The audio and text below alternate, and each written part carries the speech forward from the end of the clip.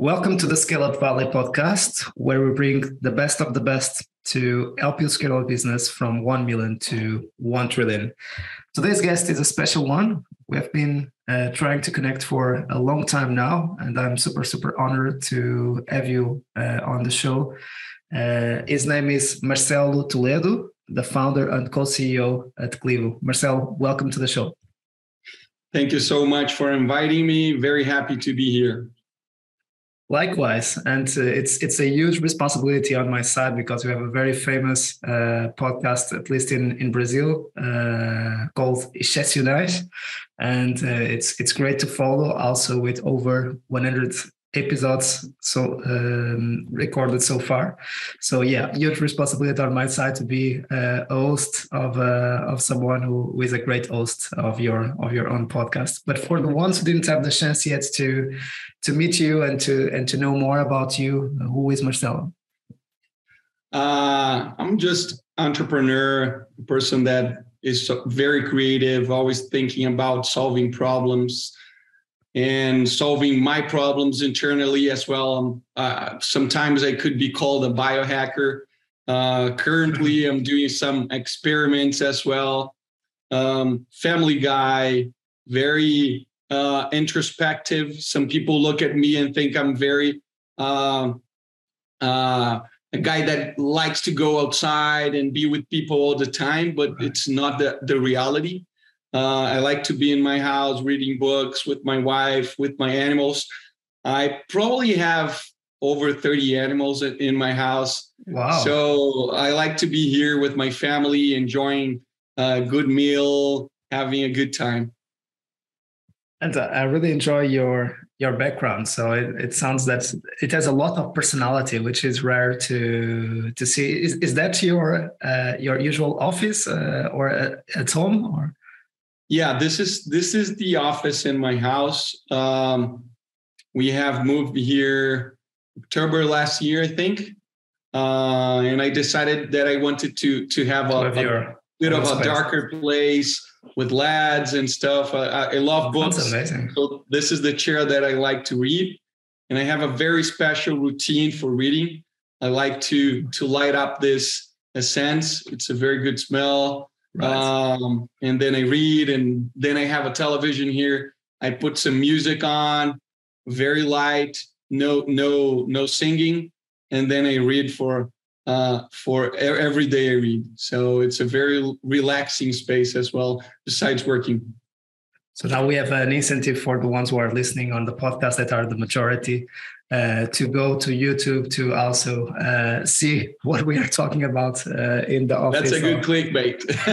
Exactly. I've never done this. The ones who have been following the episodes for 200 plus, see, I'm getting better at moving people from one channel to another. Amazing. That's great, the way you introduce yourself and the way you present yourself, because that's true.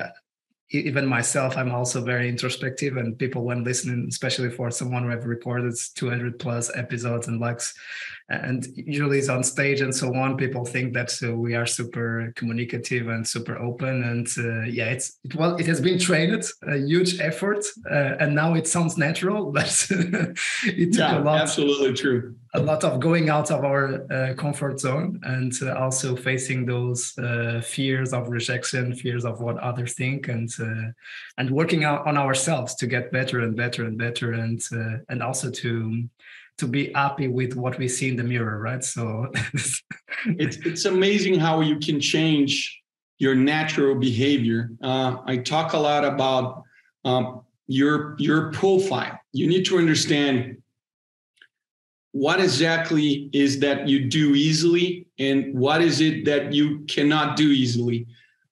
This is something that first time that I went on stage to speak to a big crowd, I was extremely nervous. And nowadays it's very comfortable. About 3 years ago, when I was at Nubank, I gave a speech for 10,000 people. And I thought, that's huge. I don't know if I'm going to be nervous. Usually I'm not. And it was even easier because when you're in a smaller crowd, you're very close to people, you need to engage more. And when you have 10,000 people, it's 10,000 people, you know. So it's something that we can always work and get better at, even if it's your not natural profile, you know. Absolutely. I completely resonates with me as well.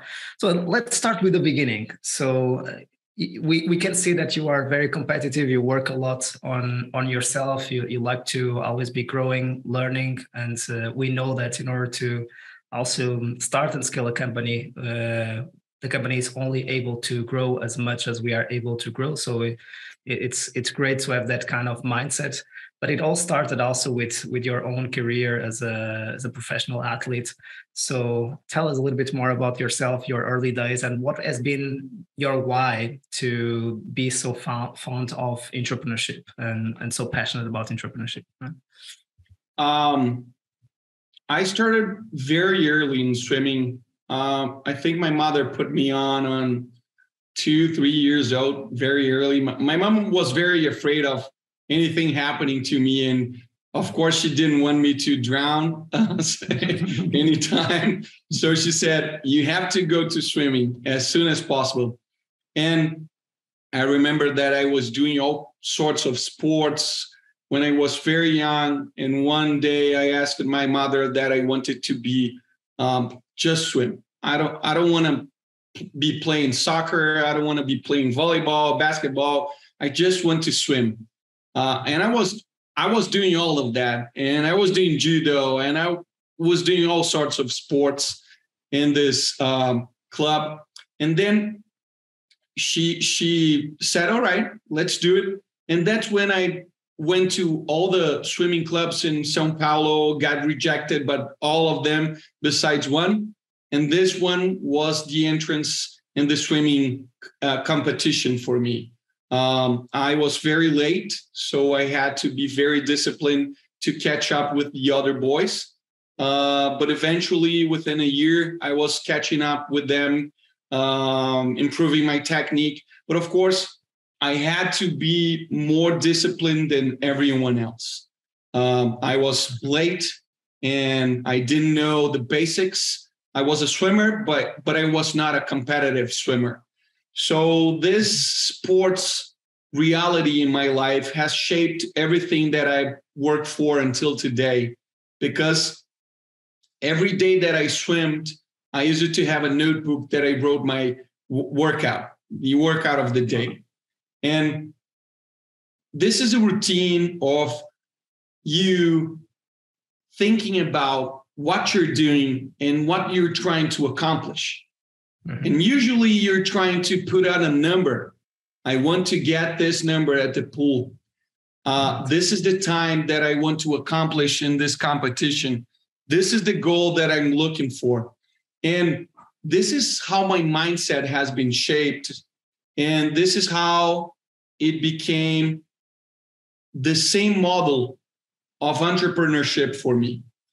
And I remember being very young and thinking about solutions of the world problems, very basic stuff, like going to the toilet and thinking why this toilet has been always like this, why everyone has the same toilet, why is it a paper, and very basic things like a kid mind. I was probably 7 years old, 6 years old, very young. And I started selling things at my apartment, geladinho, like we call in Brazil. You get a very small plastic and you put a juice in there and then you freeze it and then you sell it. And I use it to sell this kind of things in this condo. So this was an experiment and the start of entrepreneurship.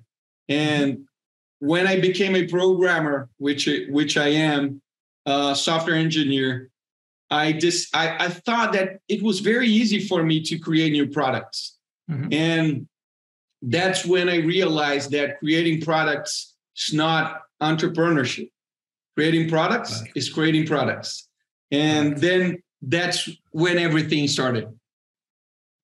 That's a great one, and I can't resist to the temptation to go deeper there and ask you kind of a follow up reflection on that. So the difference between creating a product and building a business, right? So what has been some of your lessons learned there? I think most of the people, and me included on this, tend to fall in love with the solution and not the problem. No problem. Exactly. And I say, you have to fall in love with the problem because the solution might not be the one that you're thinking. Mm-hmm. So if you fall in love with the problem, you will be able to start looking for many other solutions that are available. And this concept of MVP that everyone knows currently is pretty much trying different solutions for a problem that nobody has ever solved. And then in the beginning, I was trying to create a product from my mind with no clear problem. And then I saw that I was not being an entrepreneur. I was just being a programmer trying to create a new app or a new solution for something that nobody was going to use it. And this took several years of my life because I was trying to do all by myself, coding and everything. And it takes years for you to create something. And after you create something and then nobody uses, you start thinking, how do I launch a product? How do I make people buy my product? And that's when I became very obsessed with understanding the authors and the entrepreneurs and what was the best practices for you to create an actual company that solve a real problem and that people use your product and are happy with it.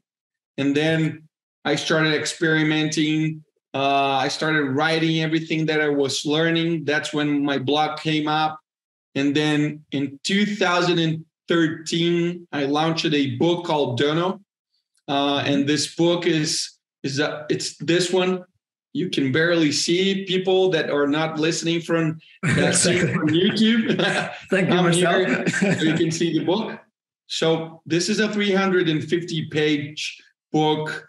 I wrote all by myself, and was the results of all my studies and experiments and all the learnings that I had from Alex Osterwalder, Eric Ries, and all the authors that were influencing back then. And this, of course, has shaped the way I'm doing startups nowadays. Yeah, it is kind of an evolution, and if somebody goes to your LinkedIn, it's quite amazing that you definitely started your first role there. It's really a software engineer, and after that you tried your first company as founder and CTO. I'm just moving my face to another screen where I have your LinkedIn. Then you came back as senior software engineer consultant, then you moved to CTO. Then you went to Rocket Internet and found your first company there. And then you became CTO again.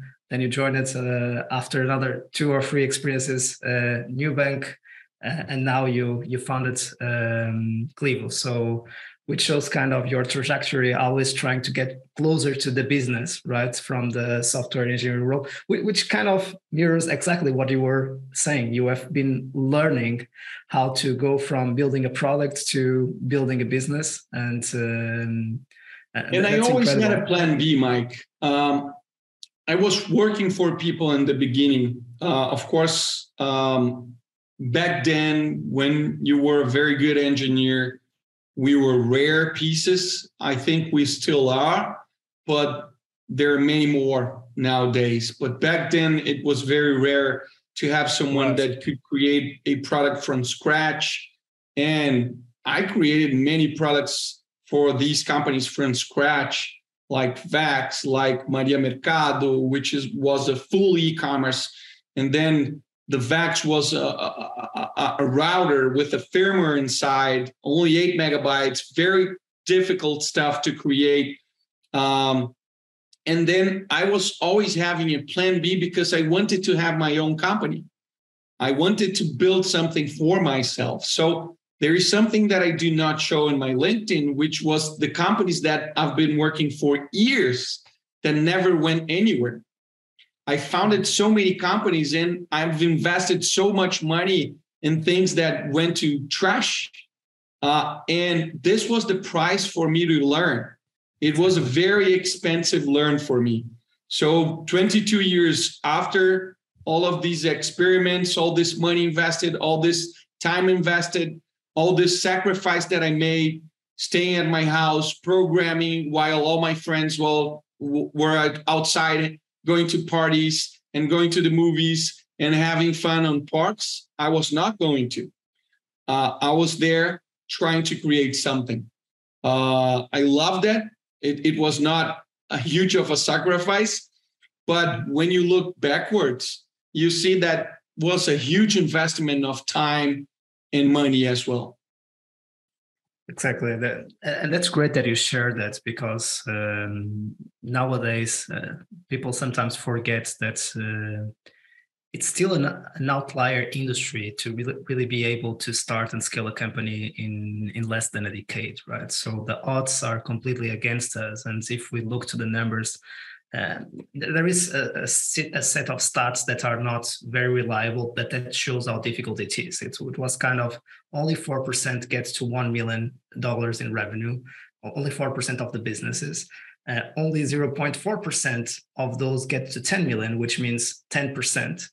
And from 10 to 100, only under 0.04% get there. So this is all-time numbers. So which means that it's not only in a decade. So if you add the layer of a decade, those numbers would be even smaller. Again, I don't care if those numbers are completely reliable or not, but anyway, it shows how difficult it is to scale a business. And sometimes we think, okay, it's kind of 1 in 10 or 1 in 20, and I just have to have the luck of being one of those, and that's great. I think that's part of the advantage of being an entrepreneur, and especially at the beginning, having that beginner's mindset and that curiosity is really having that ignorance. I would tell the same about myself. If I knew what I know today, maybe I would never started Scale Up Valley, and it would never started the podcast. So it's a lot of work, as you said.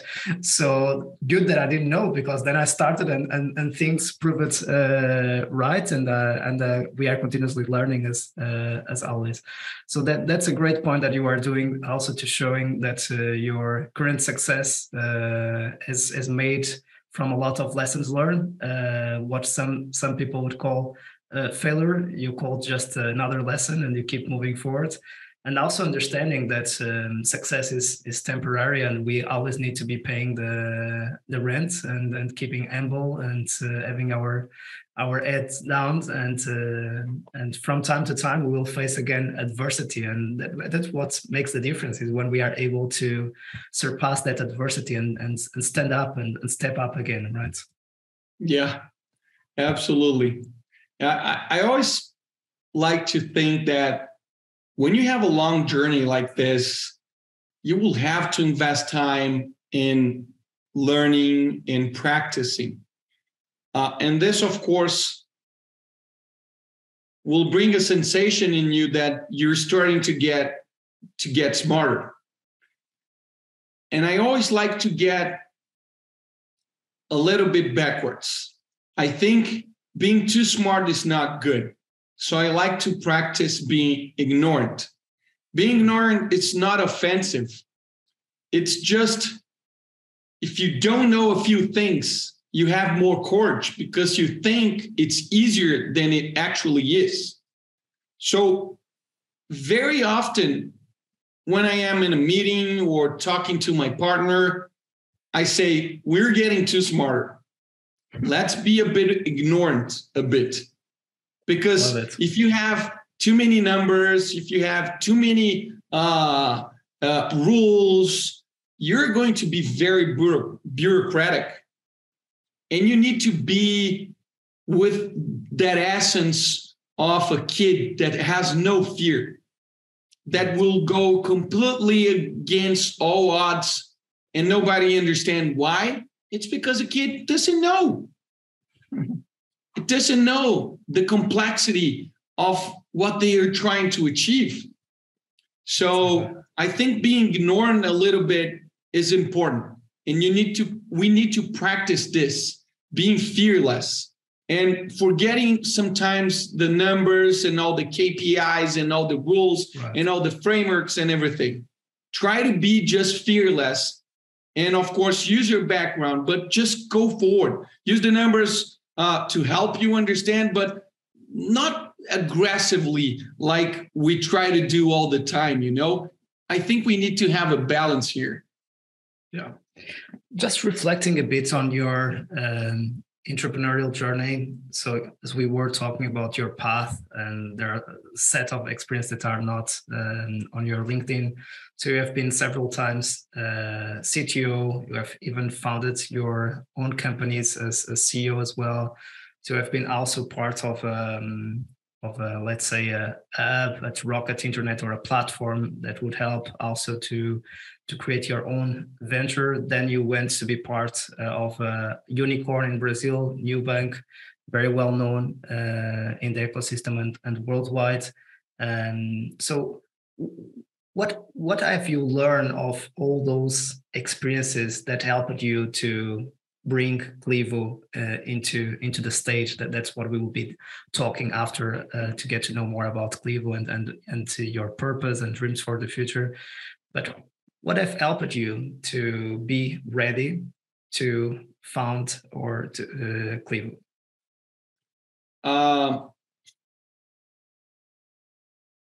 I think the most important thing is timing. And timing doesn't care about technique. It might influence a little bit, but doesn't care much, because I've seen great timing companies with horrible teams make great business. But timing, it's very difficult for you to get right on the spot. And Nubank is one of the examples that had a great timing. It's like all the stars aligned, everything was aligned to be perfect, because the banking industry in Brazil was like being a hostage. You couldn't go anywhere.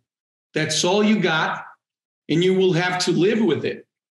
And Nubank came and positioned itself as a solution to free you over.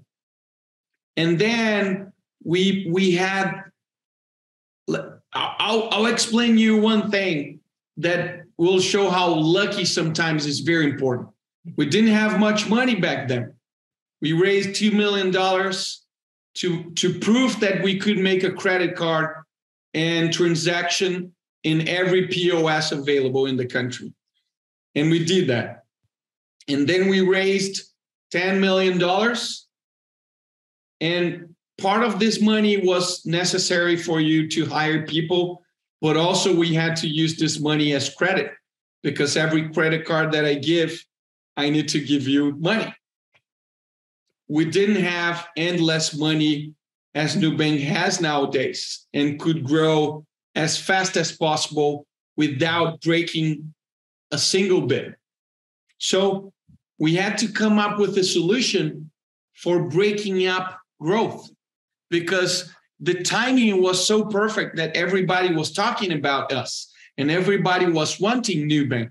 So we decided to create a solution to break up growth. We need to slow down a little bit. Right. So we created the solution of member get member, which was with the number of invitations that I give to people is the number of credit that I am able to give. Everybody think that this solution was a growth solution, and it was exactly the opposite. It was a solution for slowing down.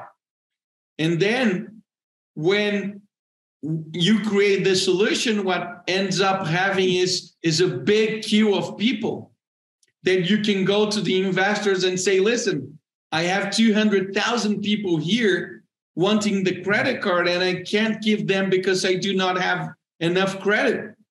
Wow. And when we past this phase, every single round that we made, we have a huge queue of people trying to use our products. And then, of course, having a product as a credit card is really good because you get money, you get revenue. But once we launched NuConta, that's when we could grow without slowing down, because the only investment that we needed was infrastructure. The product needed to be working, of course, and we need infrastructure to scale this up.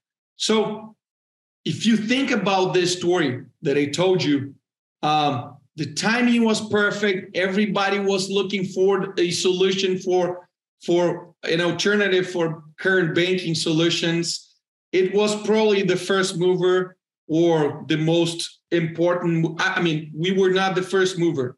There was a better one, but there was a one, not a better one. There was a different one called Banco Original, but didn't make a marketing advertisement as we did.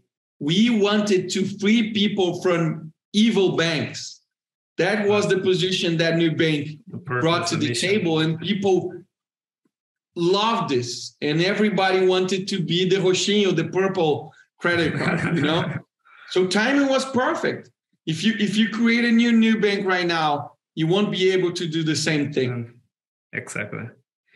And as you said, it was not a lot of money to do the milestones, but at least at the time, we always need to multiply by 5 to have the conversion in reais. And for the ecosystem at the time, there was huge rounds, right? So people would say, wow, so many resources to build that. But at the same time, when you're trying to do such a big vision happen, those resources are not unlimited. It seems for the ones who are still raising the pre-seed round or the angel round at this time. But of course, it depends on what are the plans and what are the vision and the milestones that we want to achieve.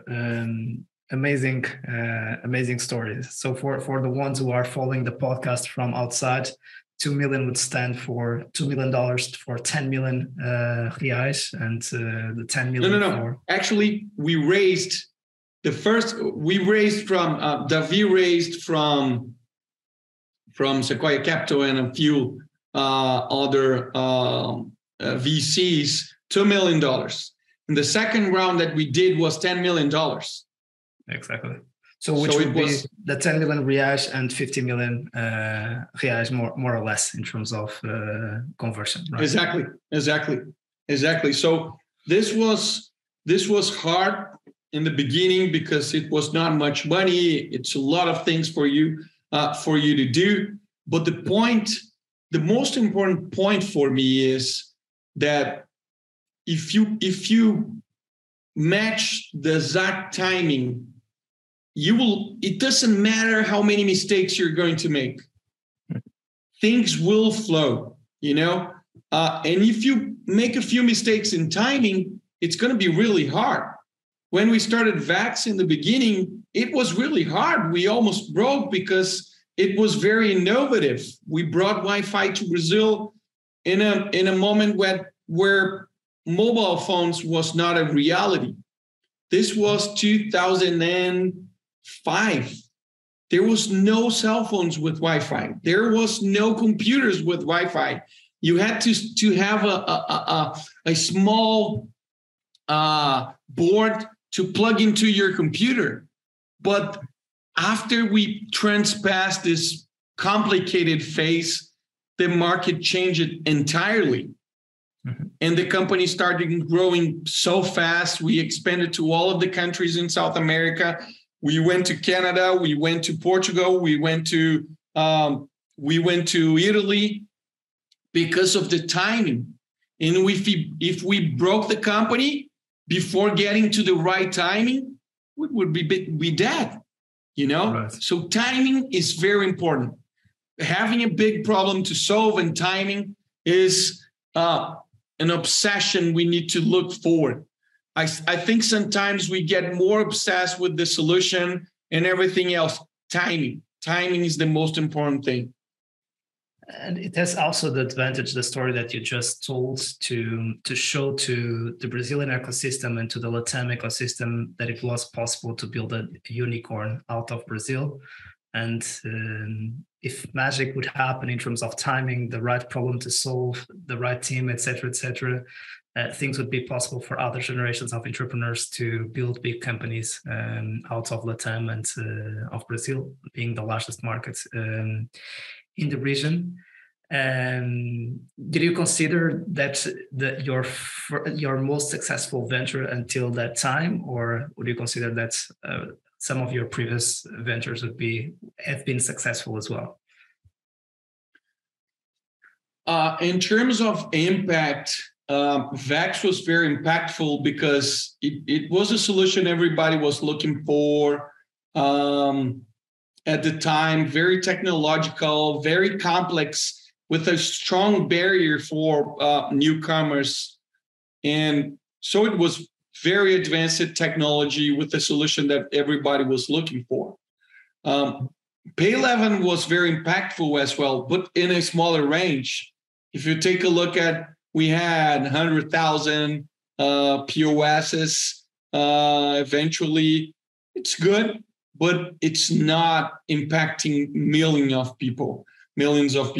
Maybe who are buying some goods or services in these POSs. But I also, when I went, for example, for Oi, we had 70 million people transactioning every month in our solution. But of course, this is an incumbent. I was just an employee. Right. So, and when you go to Nubank, it was growing extremely fast, but yet it didn't reach 70 million users, but it will eventually reach. But it became a 45 unicorns. It was probably the fastest growing company in the history of Latin America. It was from 0 to 8 years, $45 billion IPO. So wow. It was fast. It was really fast. 8 years. So we were talking about those numbers. So it's part of the 0.04, under 0.04% of the ventures for sure. And if we apply that multiple to Latin America and Brazil at the time, that number would be even lower. So amazing outlier. So all of this created your passion and the purpose and the why to start Clivo. So what is Clivo and why? So Clivo is a platform for managing chronic diseases. We do not believe digitally only solutions will fix the problem. So we created a solution that we call it's high tech and high touch. We have the platform, we have the app, we have monitoring devices to measure your health 24/7 all the time, and we can react very fast if needed. But we also have a very good team of people that increases, very importantly, the engagement. It's the difference of having a person to train with you. It's like a personal trainer. If you have a personal trainer, you will not say no very often. You will go there and you will work out. If you're really in pain, if you have huge problems, then you can say, today I cannot go. But almost all of the time, you will go. So having a personal trainer is really important in health. And that's the solution that we have for a huge problem. And the huge problem is 40% of the adult Brazilian population has at least one chronic condition. And this represents 80% of the costs in the entire private health. Public health is very similar. And if you go to other countries, such as United States, you're going to see that the costs of chronic diseases are trespassing 90%. Wow. So it's a gigantic problem. And besides oncology and cancer, that is something that we still cannot explain. Everything in medicine is statistics. Mm-hmm. We understand how food makes you ill, Mm-hmm. gets you fat, Right. gets you eventually diabetes or any malfunction in your metabolic metabolism.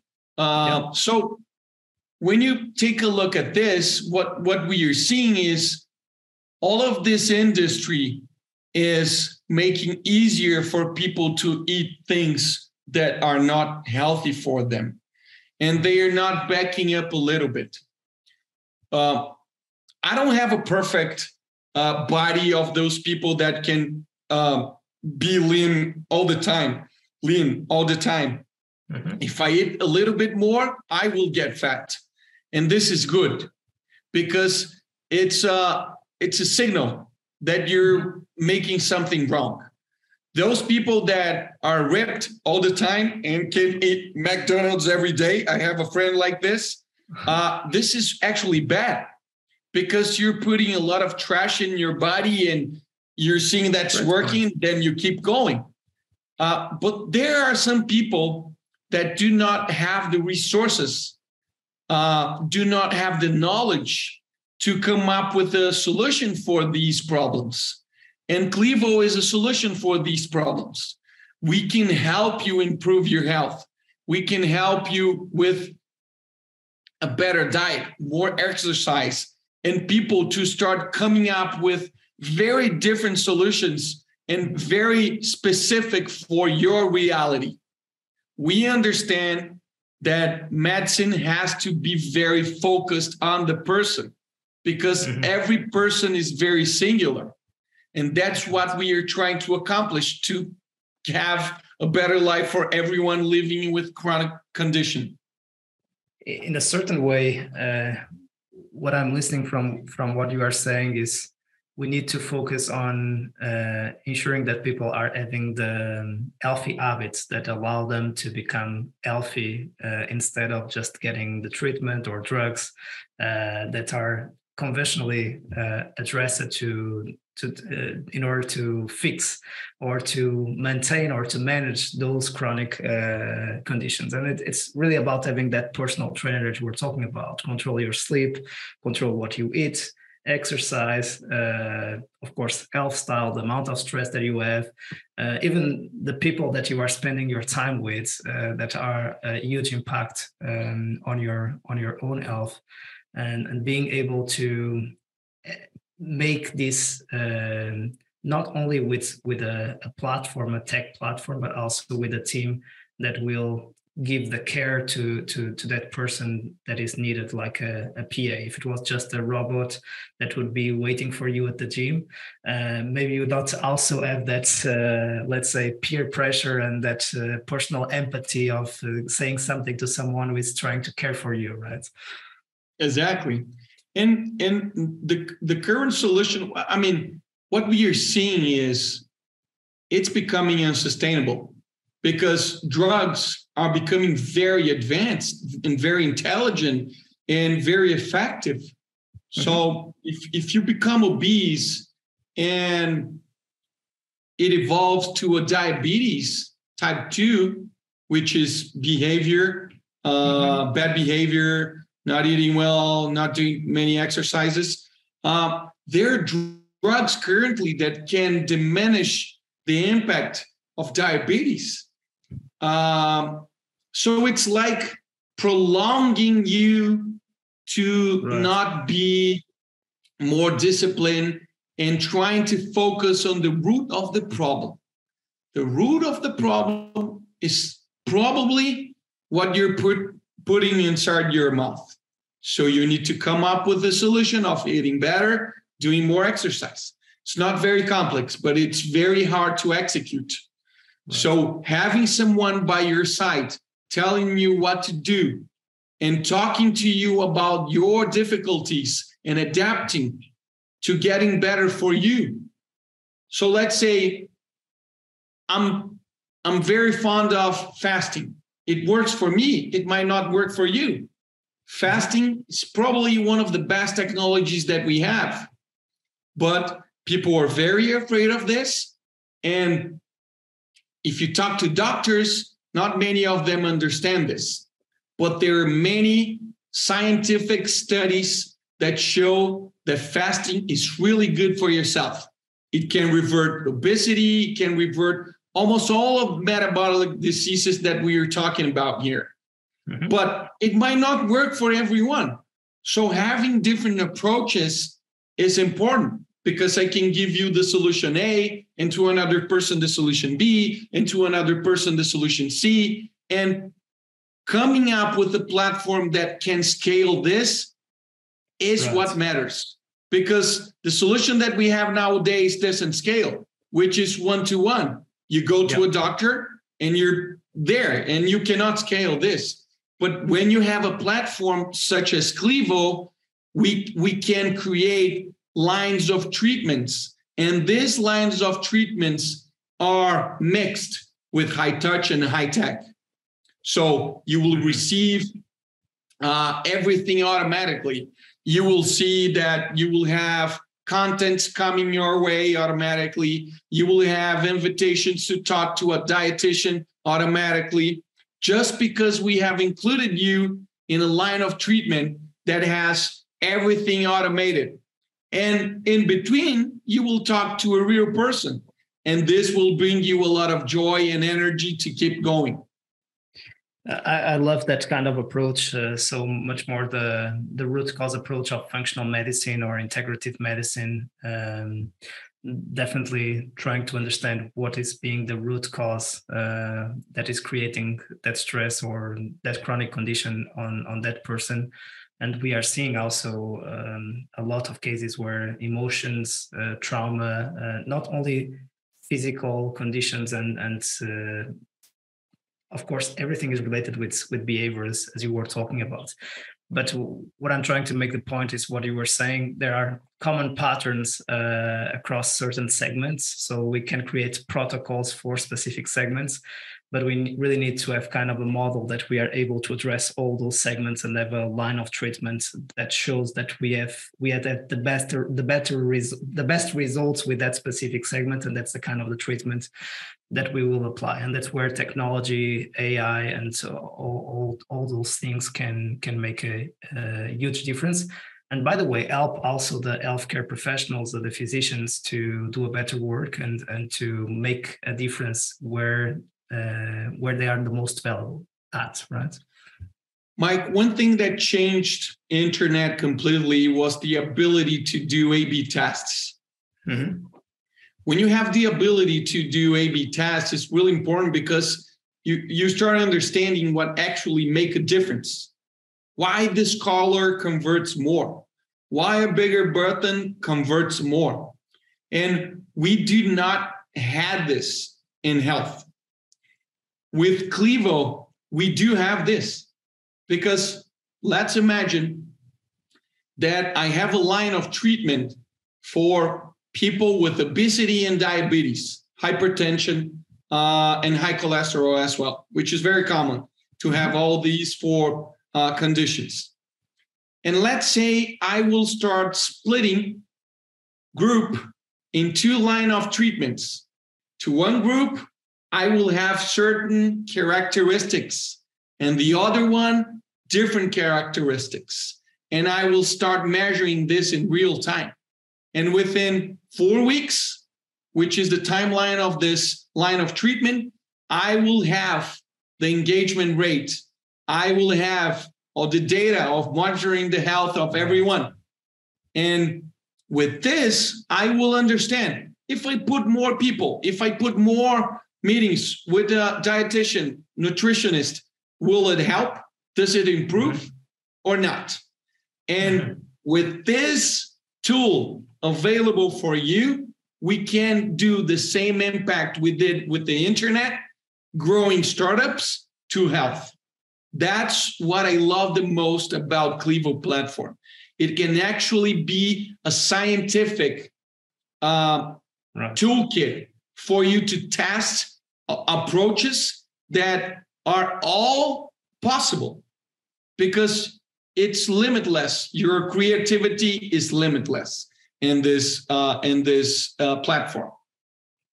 And almost in real time, and not going through the old school research that will take 2 years and specific awards and waiting and needing to write a paper and then needing to present it to the seminar, then to be applied by the first early adopters until it becomes mainstream, and then a decade has passed. And a lot of people are not getting value out of those conclusions. That's exactly a very interesting point. We're talking about behavior. If you have more engagement, it will improve your health. That's a rule. The more engaged you are, the better your health will be, and the cheaper the health system will cost. Mm-hmm. That's the three-step approach that we believe. More engagement leads to a better health. That leads to a cheaper cost of health insurance plans. The flywheel. Definitely exactly to accelerate that flywheel is now the $1 million question that we need to solve in order to keep scaling Clevo, to be able to impact more people as you move forward. So at this moment, you are, just for the ones who are listening, in terms of stage of growth, you have raised an A round. So how many people do you have? So kind of just some stats for people to understand where you are at the moment. So right now, we have two sides of the business, the B2C and the B2B. Mm-hmm. The B2B, we talk to pharmaceuticals and we talk to health insurance plans. It's the same product. It's the same solution for different necessities. The health insurance plans are looking to diminish costs. Costs are rising all the time because people are getting sicker, and they have to find a solution to improve this. So Clevo is a solution for this. When you're talking about the pharmaceuticals company, most of the people, to improve their health, need to start using medicine. Mm-hmm. And it's crazy the number of people that stop using their medicine because they feel better. And they forget that they got better because of the medicine. Medicine is extremely important in the transition of becoming healthier. It's like a moment of, I will try to hold you up here until you develop new habits and you will get better, right? So love it. At this specific solution, we have about 10,000 members currently in the B2B side. And it's interesting, this part, because people get engaged and disengage. When you are discompensated, when everything in your indicators show that you're sick, that's the moment you need to be treated. So we have a solution that is active member. So when you are engaged and you really need the treatment, we treat you. And then you go down and another person comes up. So we sell active users. And these active users can be engaged for 4 months, 5 months, sometimes 6 months. It depends on how critical your health is. And this is the B2B side. And we also have the B2C side, where we understood that health cannot be 100% scalable. The bigger part of health is hospitals and labs. And we wanted to be part of this as well. So we have clinics. We started with one, then 2, and now we're going to our 4th clinic. And we also had probably we're going to reach 4,000 people that already been into our clinics. Most of these people are chronic patients and with a focus on oncology. Oncology is a bit different because it's not always about behavior. It can be, but it's not a rule. Good point. So these are the two sides of our business. And we have we're probably reaching 100 people, I would say. We're part home office, part in the office. Some people stay 100% in the clinics. Some people stay monitoring patients all the time. So these are the team that we have, part tech and part health team. Got it. Those are the 4 clinics are in-person clinics, but the team works in an hybrid environment in a certain way. Exactly. Got it. Sounds amazing, and it's incredible how time flies. We need to do a full episode on your lessons learned in health tech, especially now that people are saying that if health tech is the new fintech, and about after revolutionizing kind of the fintech sector with Nubank, now hopefully Clivo is the one who is coming next to become the health tech unicorn, or the first health tech unicorn in Brazil. We are still trying to make that happen in Brazil, and I would say in Latam, right? Not all in Brazil, and I don't know any other health tech unicorn in the region. I think we do have one in Brazil. Okay. It's called Alice. They're probably a unicorn. Okay, didn't know that. They're probably, because they haven't. I know all this, but I didn't know. Okay, got it. But the amount of money they have raised probably place them as a unicorn. But it's a very hard problem they are trying to tackle. Like I said, health insurance plans are very complicated to generate profit because of the amount of use people make and the efficiency of the system, which is not great. So they are trying to come up with this solution that is fighting against something that is always going up and getting worse. Right. Love, great reflection, and a great point here. Also to understand that we already might have an health tech unicorn. Thanks for that, Marcel.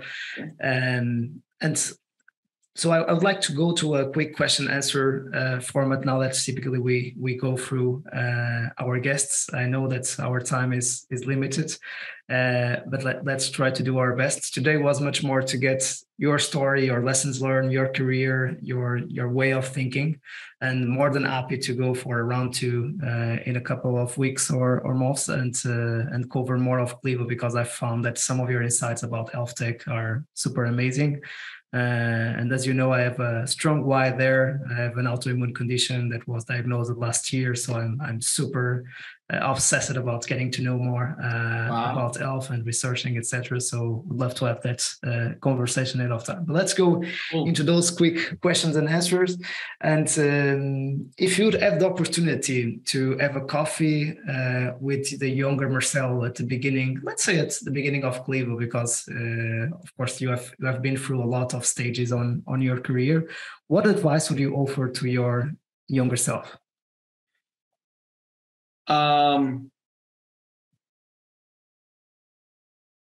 I would say that the problems that you're seeing will probably not be that big as you're thinking. Try to take advantage of your time right now. If you're being invited to a cool event, go to this event, because you think you do not have time today, but you do have. You will see that with time, you will have less friends and less cool moments like this. So enjoy as much as possible. Don't care much about the problems that you're seeing right now. They are not that big, and everything will be all right. Great point. What are you the most proud of on your journey so far? If you look at your career that we have been dissecting during this podcast, what would be those moments or those skills or that you have developed that make you super proud of yourself? Mike, I like my self-awareness development has been probably the most impactful in my life because I did not have this. I did not have this. And I was actually very, very bad at this. And when I met Renata, my wife, she was very into it and I couldn't care less. But then I started understanding how it actually was. And I did my first course. So investing time in self-awareness is probably the most important thing everyone should do for self-development. You're not seeing things right now. You might think you know yourself, but you do not. If you do not do the right things, you will never know. And you will be doing things that you were programmed to do, not because you want to. And once you get aware of this, it's okay if you want to continue to do, but by your will, not because you were programmed by this. And this has shaped my entire life. I became a much more calm person. And my profile, I'm an easier person to work with. I was not in the beginning of my career. I was very aggressive. I was very all in all the time. And this was not easy for a few people that worked with me. Some people loved me. Some people hated me. I said sorry to the people that hated me. We're friends nowadays. It's just because I didn't know a single bit about self-awareness. So this is something that I am very proud of being in work because I still have a lot of things to work on. Definitely. Lifelong learning. Amazing. Worst advice ever received?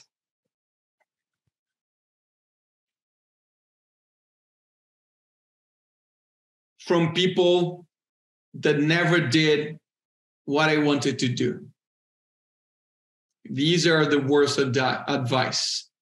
When you start appearing in the media, when you have social media, a lot of people will come and give you advice, and you have to know how to filter them because you have to be confident enough to understand what's good for you and what's not. And some people will throw you down. These advice will throw you down because you will feel that you're doing everything wrong, that you are in the wrong route. And these people just think differently. Yeah. So you need to be positive all the time because in a moment of when you are being an entrepreneur, you're going to be up and down all the time. So get these feedbacks of people in the trash, take advantage of the good one and from people that love you and that want your best, but have done what you're trying to accomplish. Definitely. Great advice there. And let's go quickly into the resources. Any favorite book that you'd like to highlight that has been important for you? Manual of Naval Ravikant. Probably one of the best books that I read. Real important. So many messages. It's the philosopher of our time. It's a person that has lived what we are living and has great thoughts on many issues of your life. This is one of the books that I like. And I also like to recur to spirituality. Mm-hmm. And for this, I like Paramahansa Yogananda, mm-hmm. which is a Hindu master that he's my master, died, of course, but has influenced a lot my life as well. Amazing. Favorite movie or series, as you wish? For businesses, I loved We Crashed, and I loved that from HBO called Succession. Mm-hmm. Right. Very good series. Loved this one. Loved. And finally, your favorite podcasts. Oh, Excepcionais. Exceptional. This is something that I've started, Mike. And I said one moment in my life, I will not accept anything that I will not invest less than 10 years. So everything that comes to me as an opportunity, if I cannot devote 10 years of my life, I will not do. Exactly because what you said in the beginning, it's really hard for you to create something meaningful with less than 10 years. So Excepcionais is my podcast. It's in Portuguese, but it's something that I've committed to myself that I will do for 10 years. So it's a huge investment in time for me, because I really believe that this can impact a bunch of people and myself, of course. Love it. I made the same promise to Scale Up Valley. It will be 10 years next January.